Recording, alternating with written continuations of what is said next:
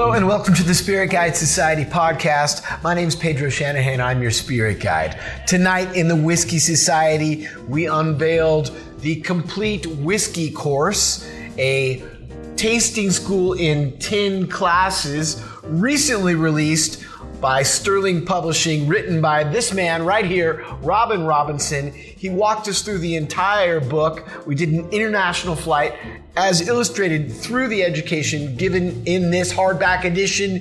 Get a copy for yourself. It really makes the whole whiskey education very accessible for everyone. And it's got really nice pictures. Check it out, Spirit Guide Society podcast. Always remember to enjoy this podcast responsibly. That means do it with a book as opposed to a large group of your most drunk friends. Cheers to you. Always good advice. Oh, wait a minute, what? I didn't get a slow clap? But he's author of the recently released Complete Whiskey Course, a comprehensive tasting school in 10 classes, all right? And it's a hard copy edition, and you can purchase this new release tonight, and he will sign it and personalize it for you. You can even whisper in his ear, and he will make up a little poem. I don't know, who knows what'll happen. But Robin and I, we go way back.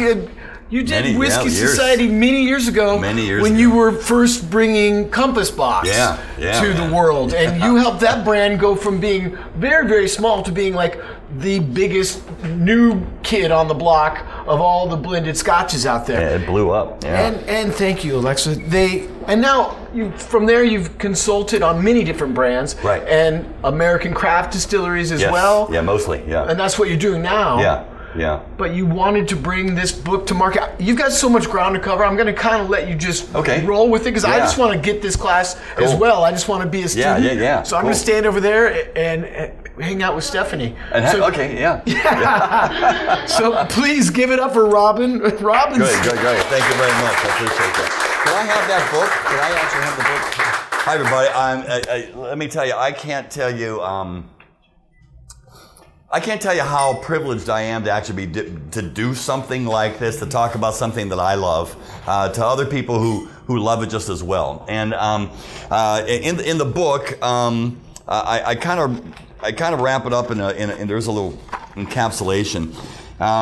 So I'm gonna read from my own book, right? So that's like hokey as hell. Right? It's riveting, Robin. It is. Yeah. It could be a phone book as far as we're concerned. Right. Smith! Okay. We stand together, each with a glass of whiskey in our hands. We know its heritage, we know its process and its age. But the glass is empty unless we recognize the space that's between us. Because that's where the whiskey gets its life, its connection to our past, and then us to each other. So make your toasts and raise your glasses and hold fast those liquid bonds lest they evaporate into the air. And that's my philosophy about whiskey. And thanks. Okay, everyone's got an origin story. Here's how I started. I used to be an actor in New York City, and that means I'm broke all the time and I'm always looking for a gig. And we used to do a lot of private parties back in the 1980s. I mean, there was all that crazy Wall Street money. And I was hired out from these private parties. All you had to do is come up with a couple different characters and costumes. And if you had some, juggling skills or fighting skills, you were incredibly marketable. And a friend of mine who does all the booking for them called me up and he goes, "Hey Rob, I got the perfect gig for you. You're gonna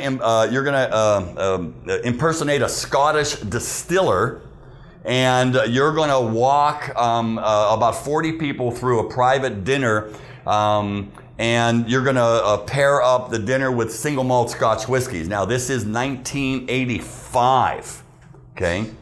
So I had 3 questions. A, when is this going to happen? He goes, well, it's going to be Saturday night. I'm going, wow, that's not much time to prepare. How am I going to learn about everything? And he goes, the guy who's actually the one of the club members who's doing this is going to get you all of the pamphlets and magazines that you need, because of course there was no internet at that time. Right? So he drops them off, and I said, so the second question is, how much does it pay? And it was like $300 cash, which was in $1980, man. That was like a fortune. And my third question is, what's a single malt Scotch whiskey? I had never heard those 4 words together before in my life. And so in that intervening week, working on my Scottish accent here, and the reason he gave it to me, because at that time I had a great accent that I stole from the guy on Star Trek, which is the only Scot I ever knew. And no one even knew what a distiller did. And so I had to make up all this backstory and everything like that. Pedro's an actor. He knows exactly how I'm getting into it. Anyway, I get there. It's working. I'm paranoid because I know that someone is going to find me out. If someone finds me out, sees through the ruse, it's going to be the longest 4 hours of my life. So, I had this idea. We were going to end the evening with a 25-year-old Macallan. So think about that. In 1980s, we're going to drink a 25-year-old Macallan as like the last whiskey of the night. And as I was reading about Macallan, because I'm not exactly sure how to pronounce this, I said, oh, they've got a 12 and an 18. So I called up the guy and I said, so do you have an 18-year-old there at the bar? And he goes, yeah. I said, good, do this. Take the bottle and pour it into a container and leave it in the kitchen, and then fill that bottle up with iced tea, the exact same color as the Macallan, but make sure you take a little bit of it and just pour it in the top, just in case anyone smells it, and put that right in front of me, in front of my placemat. And because I heard, or I was reading, that the Scots were kind of prickly in their personalities. I figured if I have an attitude, and if I'm drunk in an attitude, no one will ask me any questions. And I'll be able to get through the entire night and no one will actually ask any questions. So the entire night I drained 3/4 of a bottle of iced tea in front of everyone. And also because I had read that Scots prefer their whiskey 50-50 with branch water. I was drinking it with water, and you can imagine where my kidneys were going at this point. And being an actor, at one point I realized, I know I got them. I got these people in the palm of my hands, and I can do and say anything, which I did. And I took 1 or 2 sentences from stuff that I read, and I just pontificated to any nth degree about whatever that was. And everyone's with me, and we're having a great time. And I remember drinking Lafroig for the first time, and I had no, of course, to me, I'd only read it, so it was Lafroig or something like that. And I'm sure I messed it up and no one knew any better. And I remember passing the glass in front of my nose for the first time, thinking, oh my God, there's something wrong. Nothing could possibly smell like this on purpose, right? And so, and then I drank it with everyone. And since I'm the expert, you can imagine how I had to mask what was happening in my mouth. I just... it was like this, and I kind of felt the back of my head blow up. And then we get to the end of the night, and it's the 25-year-old Macallan. And so I was telling stories that I had made up or kind of stolen from some of the material all throughout the entire night. And one of the things I picked up about Scotch in Scotland was that it's bound in tradition and custom, tradition and custom, tradition and custom. So I'm repeating this over and over and over the entire night. And we get to the end of the night, and they pour the 25-year-old Macallan for dessert. And I said, okay, before you drink it, I got to tell you the story of Clyde Macallan and how this all came about.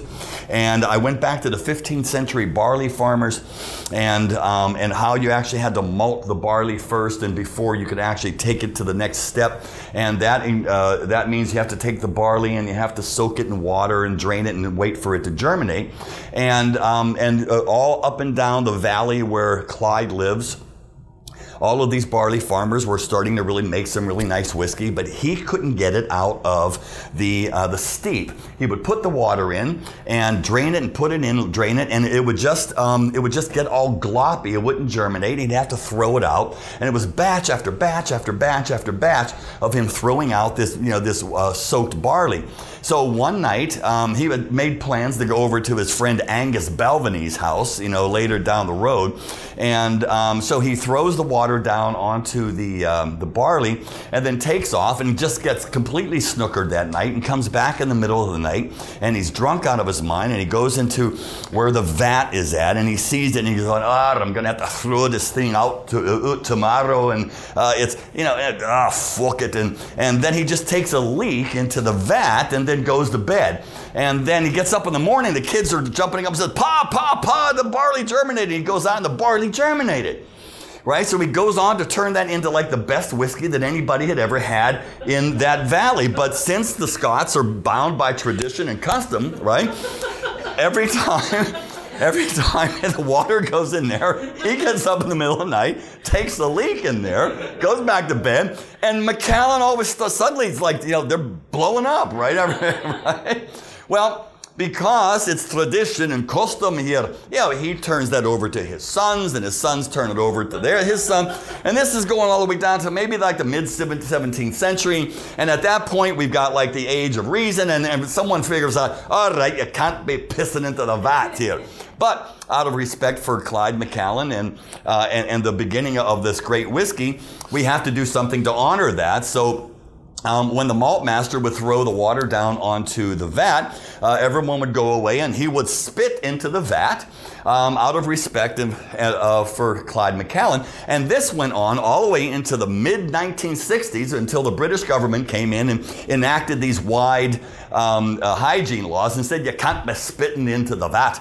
So if you go to the Macallan distillery, I'm telling them, if you go where they do the malting, you'll see a little cuspidor on the ground.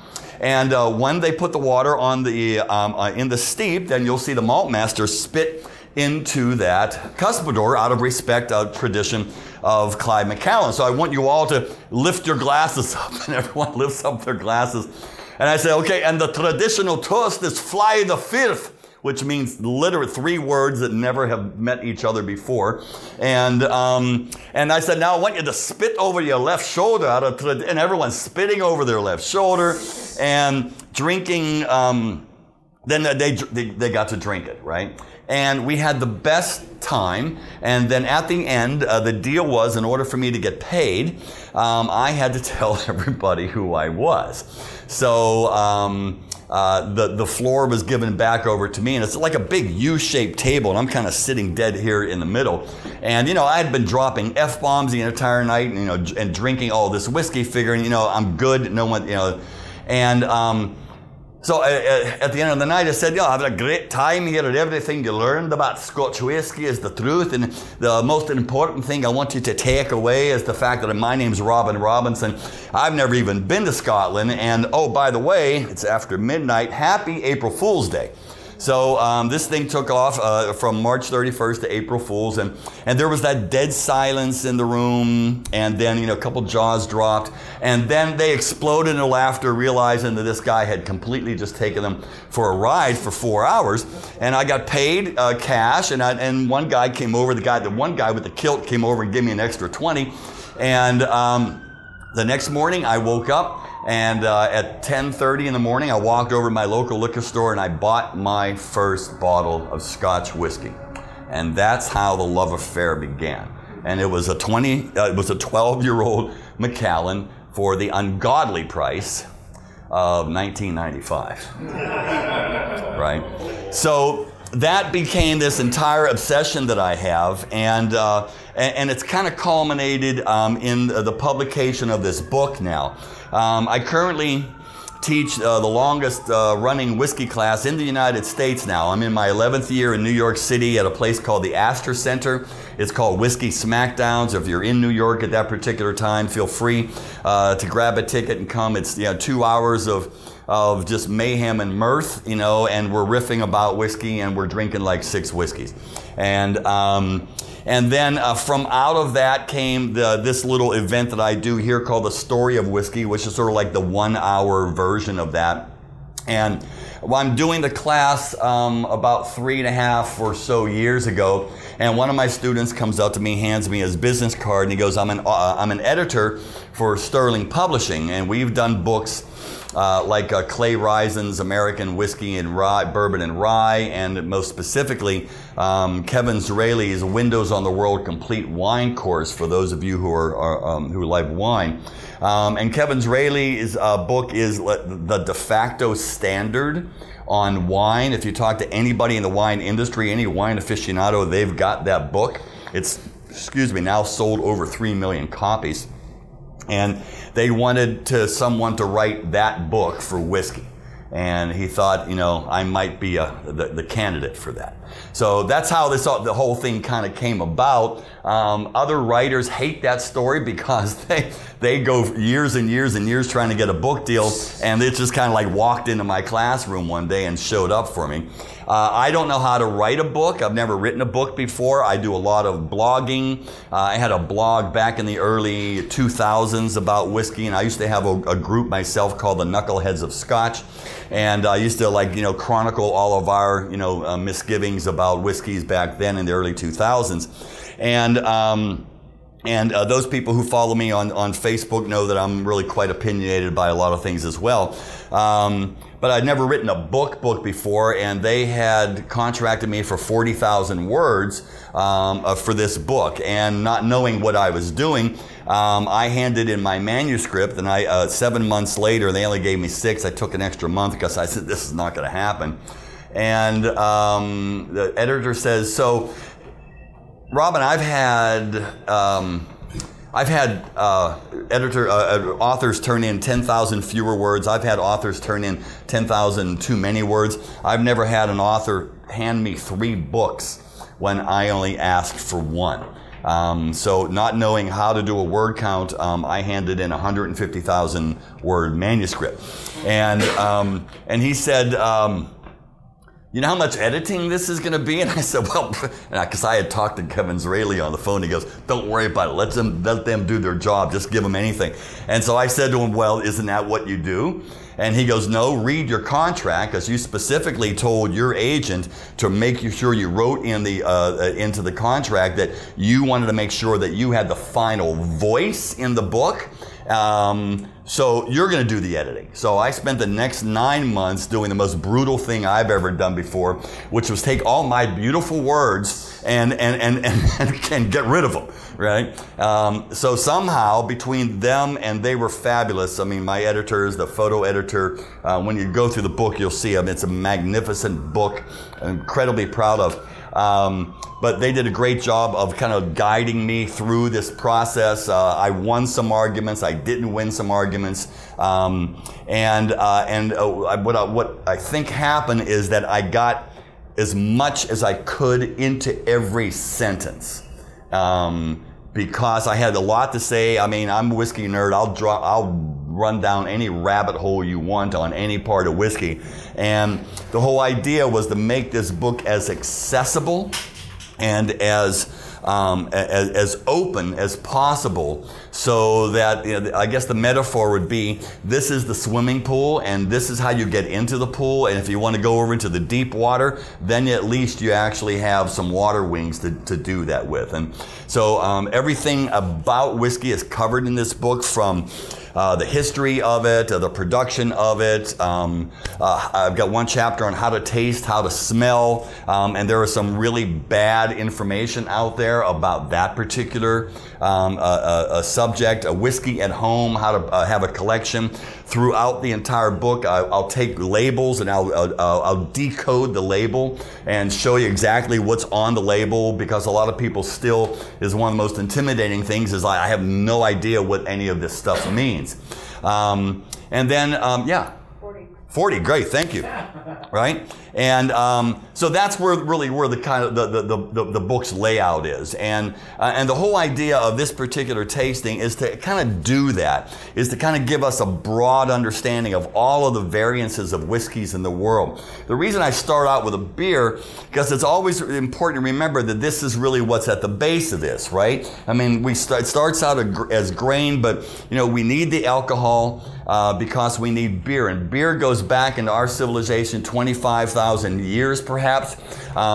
It was the original water of life, right? And then when we learned how to distill, and that distillation came probably from somewhere in the Middle Eastern area of the world, and then came up into the Iberian Peninsula, and then into Southern Europe, into the hands of the monks, then we learned that this beer can actually turn into something much more important or much more, much purer, but we never thought about drinking it. We never thought about drinking it until maybe somewhere around the turn of the first millennium. That's when you see your first brandies pop up in Europe. And then as the monks, because the monks really are where the monks and the itinerant healers, there were a lot of Jewish healers in there and mystics. There were the Christian monks, and they were all evangelical all the way through Europe. And we went from Aquavita to Eau-de-Vie to Voda to Ishkabiha to Ushkaba to Ushka to finally to whiskey. And it takes about maybe 700 years for that progress to actually happen until we have what's in this glass. And so it's like really miraculous. And in the book, I'm fortunate with Compass Box. I've been around and I know a lot of people in the industry, and I got access to some of the top whiskey makers in the world. And I didn't go looking to find out how big's your still and stuff like that. We sat down and we had really, really great conversations about what are you thinking about flavor when it gets into that glass, and how much of that is cultural influence, company policy, your savoir-faire, all of that, And that's, to me, where the water of life really becomes like this magnificent water of life. So the story of whiskey is really about three people, right? The story of whiskey is about the farmer who had too much grain, and then the distiller who took that grain, the beer that came out of that, and made that actually more valuable than the grain itself. And then the third person in the story of whiskey is the tax man, because the tax man, in the form of the king or the state or the prince or the government, right, in their unending desire to actually extract revenue from that, made the distiller change and innovate and do and move and do things they probably would not have done had someone not been chasing them. Right? So those, as a matter of fact, in the research I've done, the tax man probably has more impact on the flavor of every whiskey that you're going to taste in the Western world than any other single entity. That takes us to Ireland. That takes us to our first whiskey in the top left.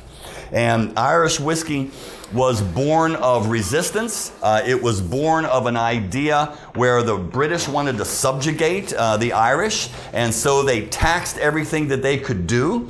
And at one point, the Irish said, okay, well, if you're going to tax my barley, my malted barley, we're going to put unmalted barley in there. And that's where we get the modern idea of this whole Irish pot still whiskey that's exemplified through the green spot and the yellow spots and the red breasts, right? And Powers, which I think is probably the closest relative to what the old Dublin style pot still whiskey used to be like, kind of waxy and grassy. But what was interesting is that in Ireland, there was actually more single malt being made in Ireland than anything else. The pot still whiskey was very much held by Powers, Rowe, and Jameson in Dublin from the 1830s all the way up until about the 1910s. But everywhere else was actually, especially up at Bushmills, because they had a grant that they didn't really have to actually change their formula, they were making single malt whiskey, just 100% malted barley. And so the story behind Napogue Castle, which is your first whiskey, and please feel free just to nose it and taste it as I talk about it. So this was, Napogue Castle really is a castle. It was built by a nice Italian guy by the name of Sean McNamara back in about the 15th century. And someone like Pedro Shanahan would kind of appreciate that, right? With a combination of like two different culture names, right?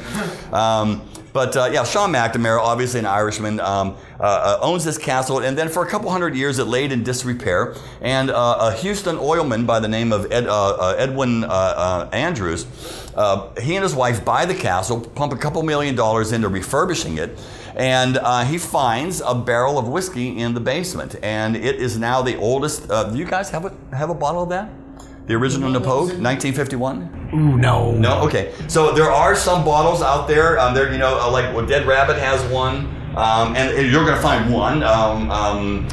Reserve 101 in Houston has one. It's the oldest Irish whiskey on record. It's about 36 years old. Distilled in 1951, probably at the old B. Daly. And then it was bottled in 1986.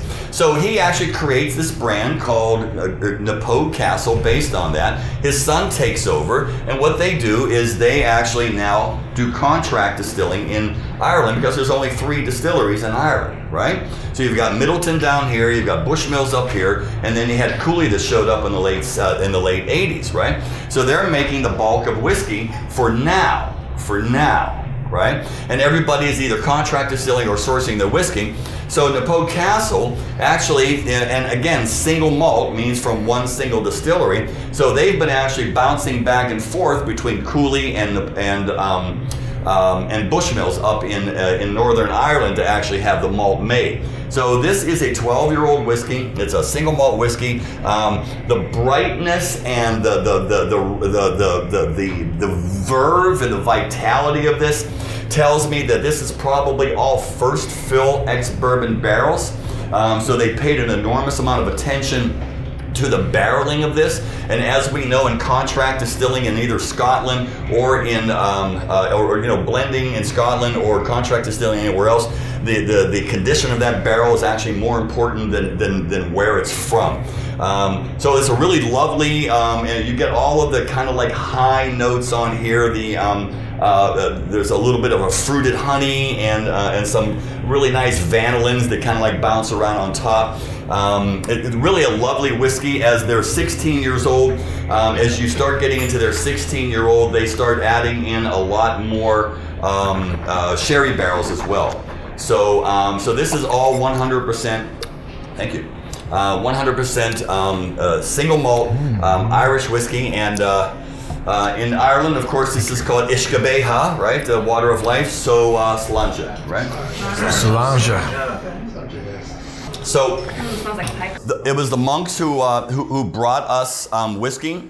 Whiskey was invented in Ireland. That's an argument that is always good for a bar fight between a Scot and an Irish. And you tell, okay, look, the Irish invented it, Scots, okay, you perfected it, then just duck, get the hell out of the way before, bottles start flying.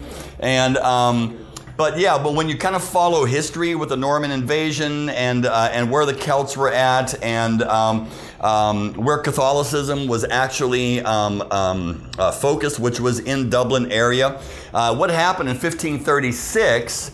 Henry VIII had actually decided that I'm done with the Church of Rome, and I'm pulling all the support out of the Church of Rome. I'm going to start my own religion, right? And in doing so, he closed up all of the abbeys, and he closed up all of the monasteries, and all of these itinerant monks actually went all over Ireland and up into Scotland. And that's when you really start seeing widespread distillation happen as part of farm culture, right? Because when you think about it, these these areas of religious fervor back in the Middle Ages was what we would today call like an R&D center. Like these guys were, they were surgeons and they were doctors, they were pharmacists, and they were, engineers.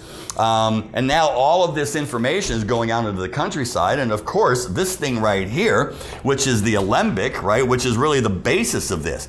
Now, when you think about this entire machine right here, and this is a machine, which means that this is a manufactured product.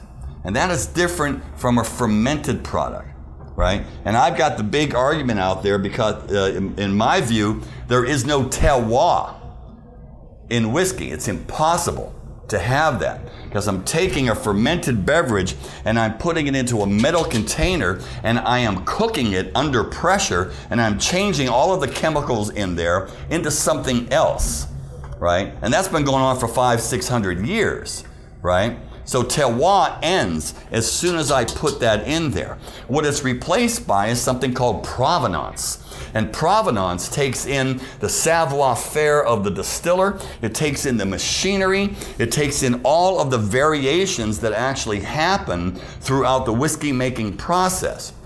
Wine can have a terroir, which is really a romantic notion. Think about it. A man standing out in the field and feeling like, okay, everything I'm drinking, I can see the soil and the sun and like, the moisture here and the minerality, and it makes a little bit of sense. And wine can actually happen spontaneously. You don't need anyone to make wine.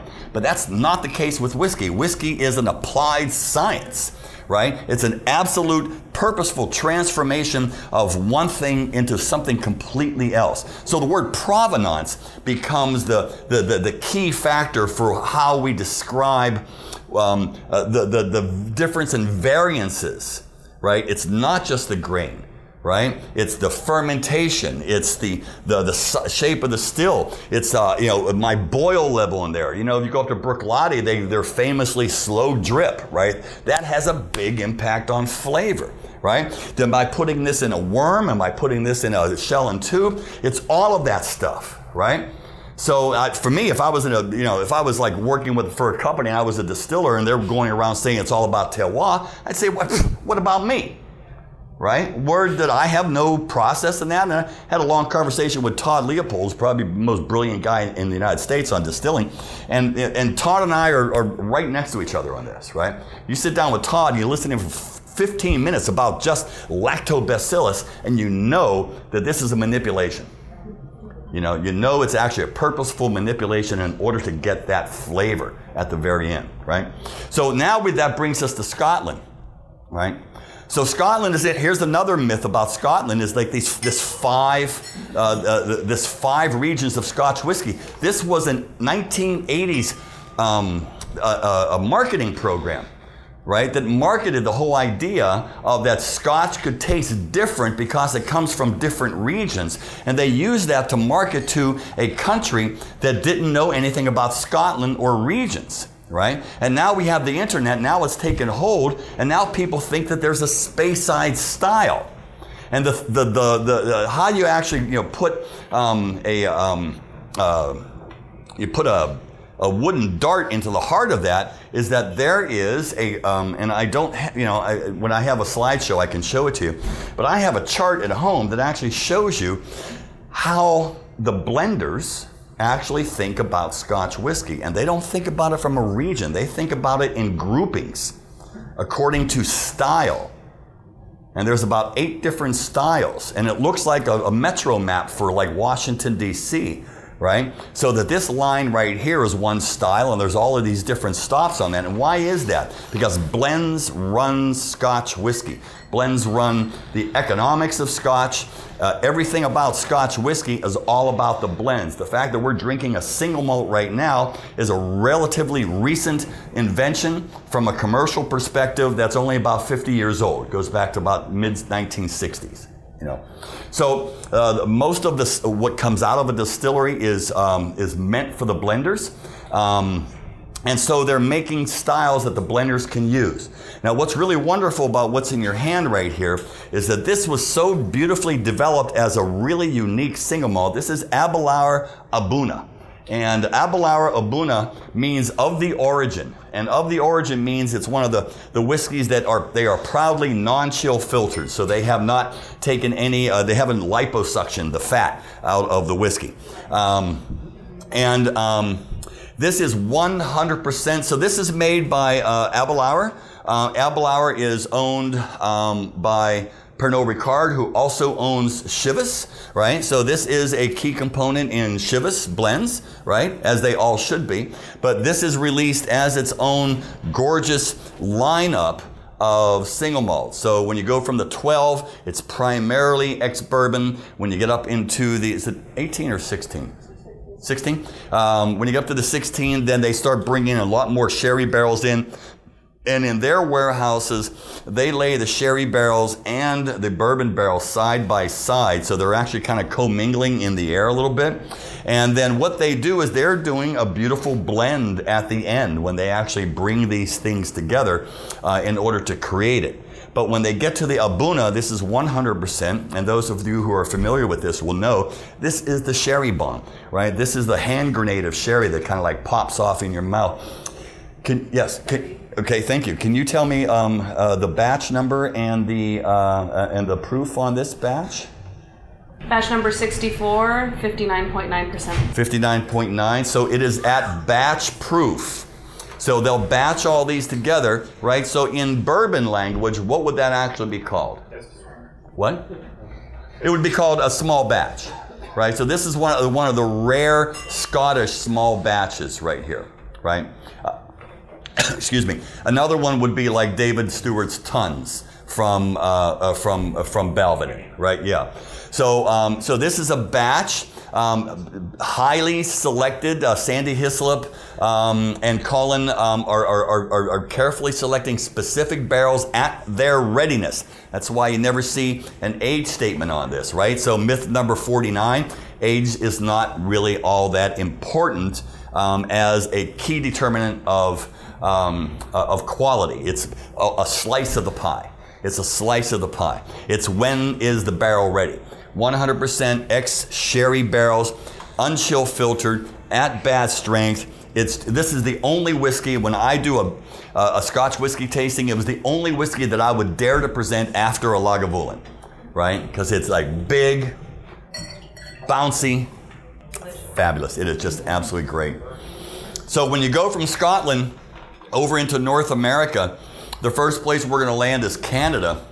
And Canada is a land of misconceptions about Canadian whiskey.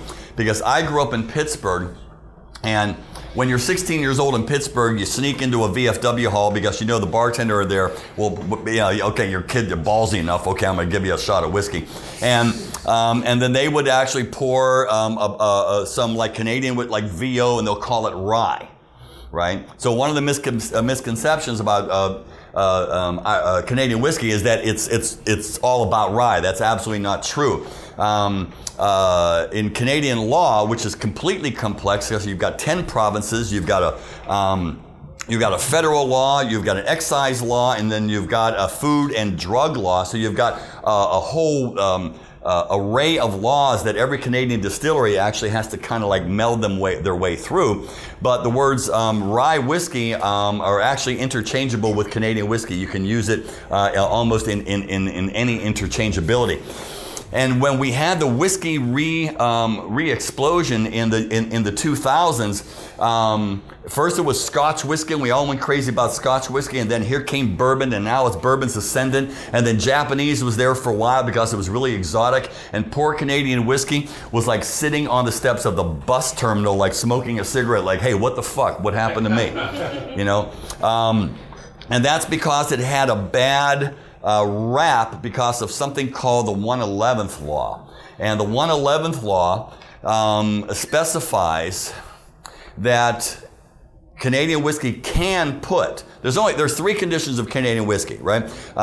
It has to be distilled less than 95% in a still. It has to be fermented, distilled, and aged in Canada, and it has to be contained in a barrel less than 700 liters for at least 3 years. So that's the musts. The cans of Canadian whiskey is that we can use any kind of enzymes. We can use other things in there besides enzymes. We can put caramel coloring in there, and you can put up to 9.09% of any other flavoring ingredient in there. And that became the mustard stain on their tie for many years, because all of the low rent whiskeys would extend the economics of what they were making by doing that. And that's where you get the idea of brown vodka, or that they're laying a bunch of cheap wine in there. And they did, as a matter of fact. And here's the genesis of that law. The genesis of that law is that it was actually perpetrated by the U.S. government. Now think about the thinking on this. The U.S. government said to Canada, we have an excise tax of all imported alcoholic goods, but because you're our favorite trading partner up there, we're gonna do you one right here. If you put up to 9.09% of any other flavoring ingredient in there that comes from the United States, we'll give you, we'll ease up on that excise tax. And what they were doing for many, many years, they were actually using something called citrus wine. They would actually get all of the old citrus that was pressed for orange juice down here, and then that was actually fermented and then distilled into a wine, added into the barrels, right? And then, you know, what Canadians do is that they blend one grain after another grain after another grain after another grain. So Canadians start with all of my barley. It gets fermented, distilled, and aged separately. Same thing with my wheat, same thing with my rye, same thing with my corn. And then what Canadians do is they blend.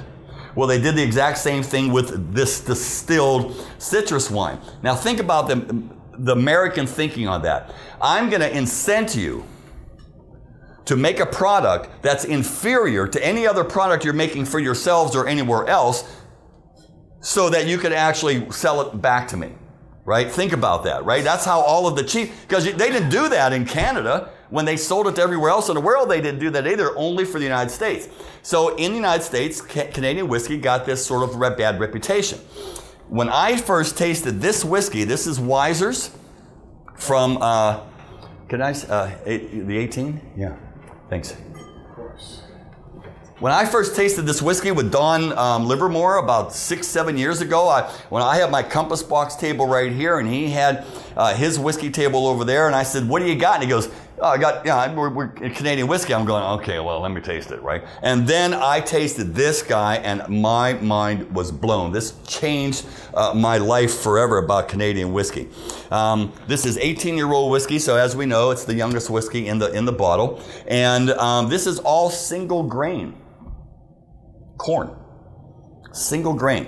But what they do, and what he does specifically in Canada, something that no one really has gotten to anywhere else, they are the masters of double column distillation. Now, we think of double column distillation as either making bourbon or making all the cheaper grain whiskeys in Scotland. But what they do with double column distillation is absolutely miraculous. And the whole idea is to clean out very, very, very, very specific chemical notes so that he doesn't have some sort of a surprise 17, 18 years later in a barrel, right? And then they run it through a pot still. So think about that. Column still to pot still. You know where that came from? A guy named Sam Bronfman, who was not only maybe the smartest whiskey guy to come out of Canada, maybe one of the smartest guys in the whiskey industry, right? He owned the Seagram's company all through the 20th century. Sam and then his son Edgar, transformed everything. Fujigatemba in Japan, Seagram's. Willowbrook in Tasmania, Seagram's. Distilleries in Scotland and Ireland and Kentucky, Seagram's. Quality control, double distillation, the whole blending methodology, unbelievable the impact that guy has had, right? So next to the tax man, right?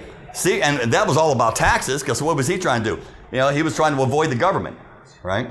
So This is the 18-year-old Wiser's. There's no caramel coloring in here. How many people are Canadians here? How many people know a Canadian? You're a Canadian? The nicest guy in the room, right? Right? Canadian. Okay, well, right, they won't vouch for you at all. But Canadians, this is a whiskey that doesn't want to wrestle with you. It just wants to please you. It just wants to please you. You know, it's a magnificent, excellent, okay, I said it. Ready? Smooth. Okay. That's the last time you'll hear that word come out of my mouth. But it's beautiful. And their ryes, like Lot 40 rye, all this is now owned by Pernod Ricard. It's all being distilled all up at the Hiram Walker plant, which is right across the river from Detroit. And Don Livermore, Dr. Don Livermore is in charge of all the flavor creation. And they're using old Seagram's techniques there, as well as some of the old Hiram Walker techniques as well. At one point, Hiram Walker had the largest distillery in the world in Peoria, Illinois. And so those guys, you know, they pumped out a lot of whiskey. You want to read a great book about bourbon, is a book called Bourbon Empire by a guy named Reed Mittenbuehler. And it tells this story about the dynamic between Edgar Bronfman and a guy named Louis Rosenstiel. And Louis Rosenstiel owned Shenley Distillers. And between the two of them, they actually created the modern bourbon market because they had saved it, you know, during Prohibition and afterwards, you know. So it's a great follow-up for that. So that brings us to United States. And the United States is really bourbon is the only whiskey that actually runs specifically on a mash bill. Right? So when you look at whiskey from all over the world, right? All over the world, all of these other whiskeys, every one of them uses Scotland as its spiritual godfather because they're typically based on one single grain, mostly malted barley. Bourbon is the only one that's really based on corn, right? And there's a whole long history about that. I go into the book. But we are now in this age of the master distiller, right? Everything's about the provenance and about the transparency and about the production and the rise of that one particular person, the distiller. And so when you go to Kentucky, the one word that is frowned upon is the word blender. They still carry the stigma of the word blender as if it was some cheap thing from back in the 1960s and 70s when people were drinking Scotch whiskey, and then Scotch whiskey kind of went down into the tubes for a while. But the guy who makes this whiskey is a guy named Trey Zoller, and he absolutely embraces the idea of being a blender. So there was about a 25-year period all around the world when whiskey just kind of fell into the toilet. Nobody was drinking it. We all gave it up for vodka and wine and lighter spirits like that. Whiskey was an old man's drink, and so barrel after barrel after barrel just sat aging in these warehouses where they get about 4, 5, 6% angel share over and over and over, getting heavily wooded, older and older, right? And so what Trey did, and his father is Chet Zoller, who is a bourbon historian. Trey was buying these barrels for pennies on a dollar. Pretty much the cost of the barrel is what he was paying for. Of these old over oaked, you've got a heavy angel share on these barrels, and then he was sourcing some lighter, fruitier whiskeys, and he created what we now know as the Jefferson's Profile, right? The Jefferson's Profile. And Trey told me a story. He says at one point, me and Julian Van Winkle and I, we couldn't give this whiskey away. So think about that statement, right? Right? Here's they've got some. Thank you. They've got these old whiskeys going on right there, and they can't sell them. Nobody wants to taste them because the whole idea of drinking whiskey was almost foreign to people, right? So now what Trey has done is he's embraced this idea of blending. And so the typical profile is about somewhere around an 8-year-old whiskey right now. And what he originally was doing was sourcing younger whiskeys. And then now he's sourcing younger whiskeys, and he's having them made now at a distillery called Kentucky Artisan Distillers. by a really smart young distiller, a guy named Jade Peterson. And they recaptured all of these old stills from early times and from Old Forester. I mean, these massive iron, magnificent monstrosities that they brought together to actually make a whole new round of bourbon for Trey. And he still uses that. That methodology of blending a small amount of really old and aged and wizened bourbons with some young, fruity, vibrant ones in order to get his profile. His average age is about 8 years now, and this is what he calls very small batch, which of course, as we all know, is not a legal term. So it means whatever the distiller wants it to be. So if I've got a 50-gallon pot still in my apartment in Williamsburg, Brooklyn, I'm making very small batch, right? And if I'm highly selecting maybe 6 or 7 barrels at a time and then blending those together out of a warehouse of hundreds of thousands, that's a very small batch as well. So when you hear that term, it's really about what is the context that the term is actually being said in, right? So it's not legally defined. It's up to the honor and to the brand identity of that particular distillery to actually make that determination. So again, beautiful, elegant, a blend of bourbons, right? Old bourbons, young bourbons. So he's sourcing them from multiple distilleries. Now, of course, he's been bought by Pernod Ricard.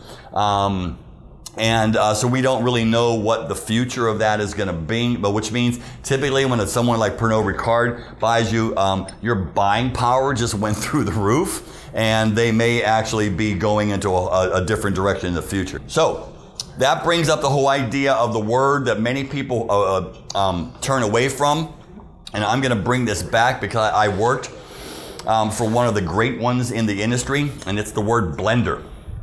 The word blender. As soon as people, especially new people coming into the whiskey industry, they hear the word blend, they go back, it sets off the idea of lack of quality and every misnotion in that particular direction. Having worked with Compass Box for so many years, I can tell you, obviously, that's bullshit. Now, where it really becomes bullshit is when you go to Japan. Now, Japanese whiskey, as you probably know, is about 90 years old. It was a combination of the brilliance of 2 different men. One was an artist, one was a businessman. One was named Masataka Taketsuru, and he was the artist. One was Shinjiro Tori, and he was the businessman. They came together, they fell apart. They had 2 completely different visions of what whiskey was supposed to be. One of them went on to found the company that we now know as Suntory. The other one went to go found the company that we now know as Nikka. They are the Toyota and Honda of whiskey. When you go up to either of their websites or talk to either of them, neither of them recognizes the other. So you can imagine how difficult it was for me to write the Japanese chapter, right? What they all agree on is that in the Japanese understanding of whiskey, there is a triumvirate, there is a hierarchy, and at the top of that hierarchy is not the distiller. At the top of that hierarchy is the blender. The blender calls the shots. The blender is the person who creates. The blender tells production and marketing what they need in order for them to create. The second thing about Japanese whiskey that you need to know is that if you look at it from a Western perspective, you're not going to understand it. So you have to get everything we know about whiskey in the West and set it aside. And remember that whatever is in this bottle is Japanese whiskey, and it doesn't matter where it came from. It doesn't matter. Now, all of the export whiskeys that we drank through because we were so thirsty for Hakushu and Yamazaki and Nikkas and things like that, they were all made specifically in Japan for export.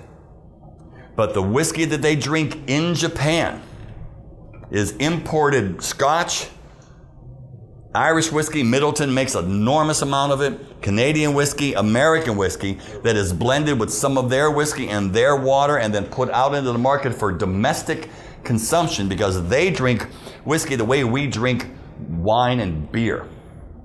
It's drank with everything. It's a food. It's a food accompaniment, right? And so blending for them is the art. It does not matter where it originates from, right? There's a lot of these brand new whiskeys right here from Japan. Everyone's asking, well, you know, it's not from here. Who cares? Bullshit. Fuck that, right? Listen to what the blender is trying to say in that bottle. Then you'll get it. Then you'll understand. And then, hey, I like this one. I don't like this one, right? There is a sort of a Japanese style, right? Light, fruity, elegant, top-notey, right? With the Nikas, you know, they like to throw in a little bit of the bottom note. They're not afraid of smoke up in Yoichi, right? Same thing with Hakushu, right? But yeah, it's really the blender. And the guy who's really that we're talking about right now, can I actually see that Ishido? Yep, thank you. Is this guy right here, and this is the new rock star of Japanese whiskey, Ishido Akuta. And his grandfather was a distiller of whiskey back in Japan, and then it went through that, you know, that down cycle, and they were left with 400 barrels of his whiskey from the Hanyo distillery, and that Ishido had to buy back from the new owners because they didn't want to continue making whiskey. And he created something that is this mythical line of whiskeys called the Card series, in which he took those 400 barrels of whiskey and blended them into 54 different versions, each one for a card from a deck, including the 2 jokers. That's why there's 54. Right? And the last that I heard, the last full set that was sold on auction went for about 186,000 euro, right? So what turned this guy into an instant rock star, that enabled him to open up his own distillery called Chichibu, which is right in the mountains north of Tokyo. And he's got essentially a craft distillery there. They never came to the United States. And why do you think they didn't come to the United States? Probably because we can drink all their whiskey. Because we're the only country in the world that uses a 750 standard. Now think about that. If I've got a limited amount of whiskey and I am selling like crazy through La Maison de Whiskey in France, all over Europe, why am I going to go through the expense of creating a 750 bottle when I can sell everything in 70s? That's why we don't get some of the great world whiskeys in the United States because of the 750 standard, right? So that was one of the reasons. When he first released his first whiskey, which was a 3-year-old whiskey, I think it went for about $250 on the shelf, right? 3-year-old Japanese whiskey. Ishido is the rock star, and what's in your glass right now is called Malt and Grain, and this is a true world whiskey. Japanese, from his distillery, Canadian, Irish, Scottish, American, right? All 5 in here. And again, what's the whole idea? Is that the blender is ascendant. It's the blender who creates, the blender who takes you to a whole other journey. So I was talking to Ishido, I said, so what's Chichibu? He goes, I don't know yet. I don't know yet. I'm at the very beginning of the journey. What I do know, it's not going to be Suntory, right? So yeah, of course, something like Ishido, and now I actually see all of the other distilleries that are popping up, and we're starting to bring a lot of these whiskeys over that are primarily soshu, aged soshu, you know, rice-based like that. So now, you think that's causing Suntory a little bit of heartache? Now you got to remember, the biggest selling whiskey in the world, in Japan, is called Kakobin. And it's something that doesn't get exported. It's domestic only, Kakobin and Tori, and it's made essentially from whiskeys from around the world that are blended, and you can find it in practically every grocery store. This is a beautiful and elegant, right? It has a little bit of a dark note in here. That's the American and Canadian. You know, what's that, 5? Great, thanks. So, that's a world whiskey. That brings us into our last whiskeys. And what's interesting is this. So in order to distill in the United States, you have to have a DSP, a Distilled Spirits Producer License, you know, granted by the federal government. In the year 2000, there were somewhere around 60 of those in the United States. That includes all the guys in the 10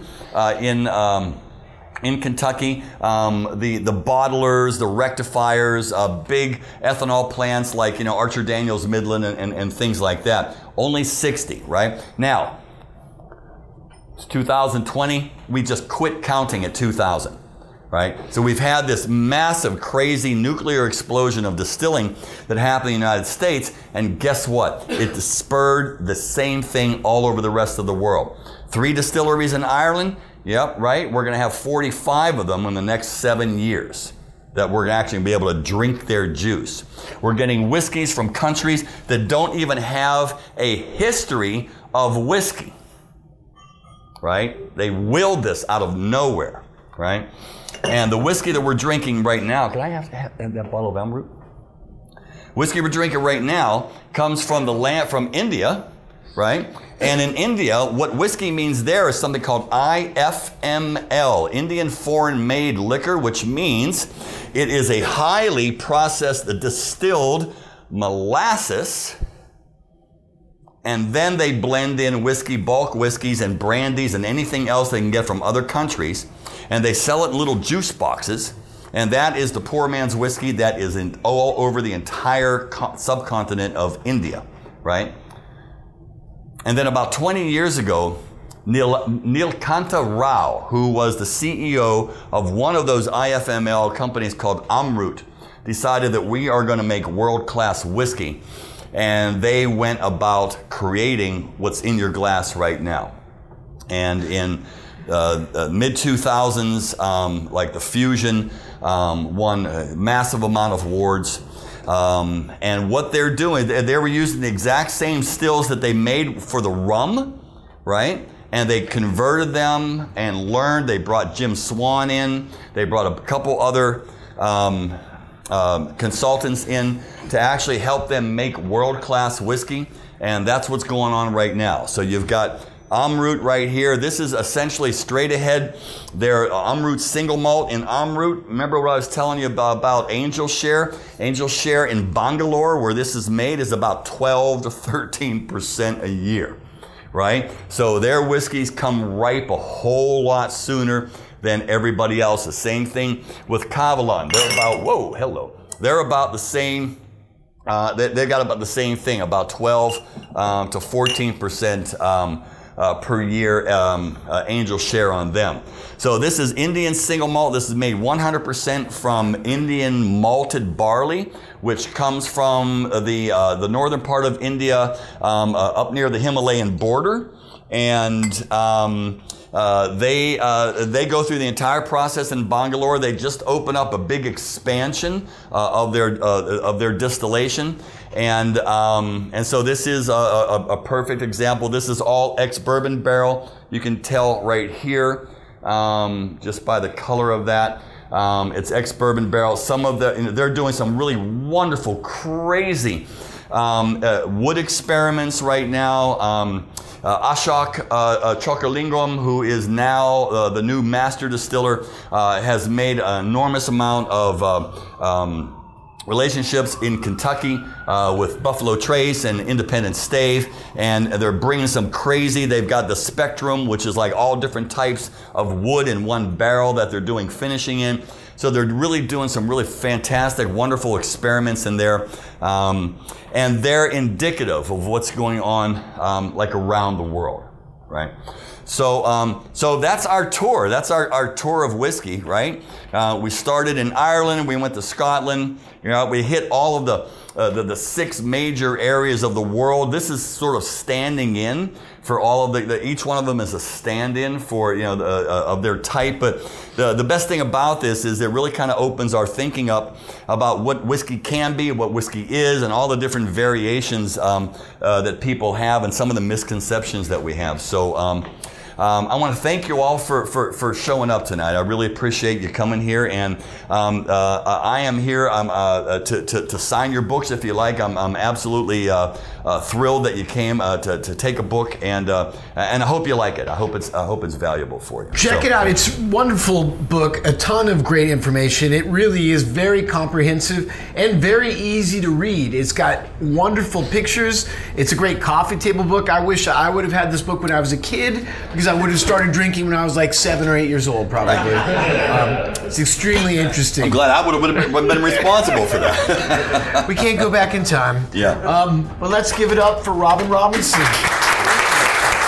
Thanks very much.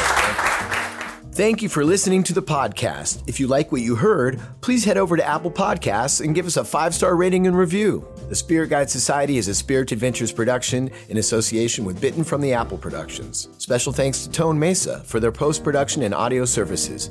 The show is produced by Andrew Apple and me, Pedro Shanahan. Executive producer, Andrew Abrahamson. Be sure to like us on Facebook and follow us on Twitter and Instagram at Spirit Guide SOC.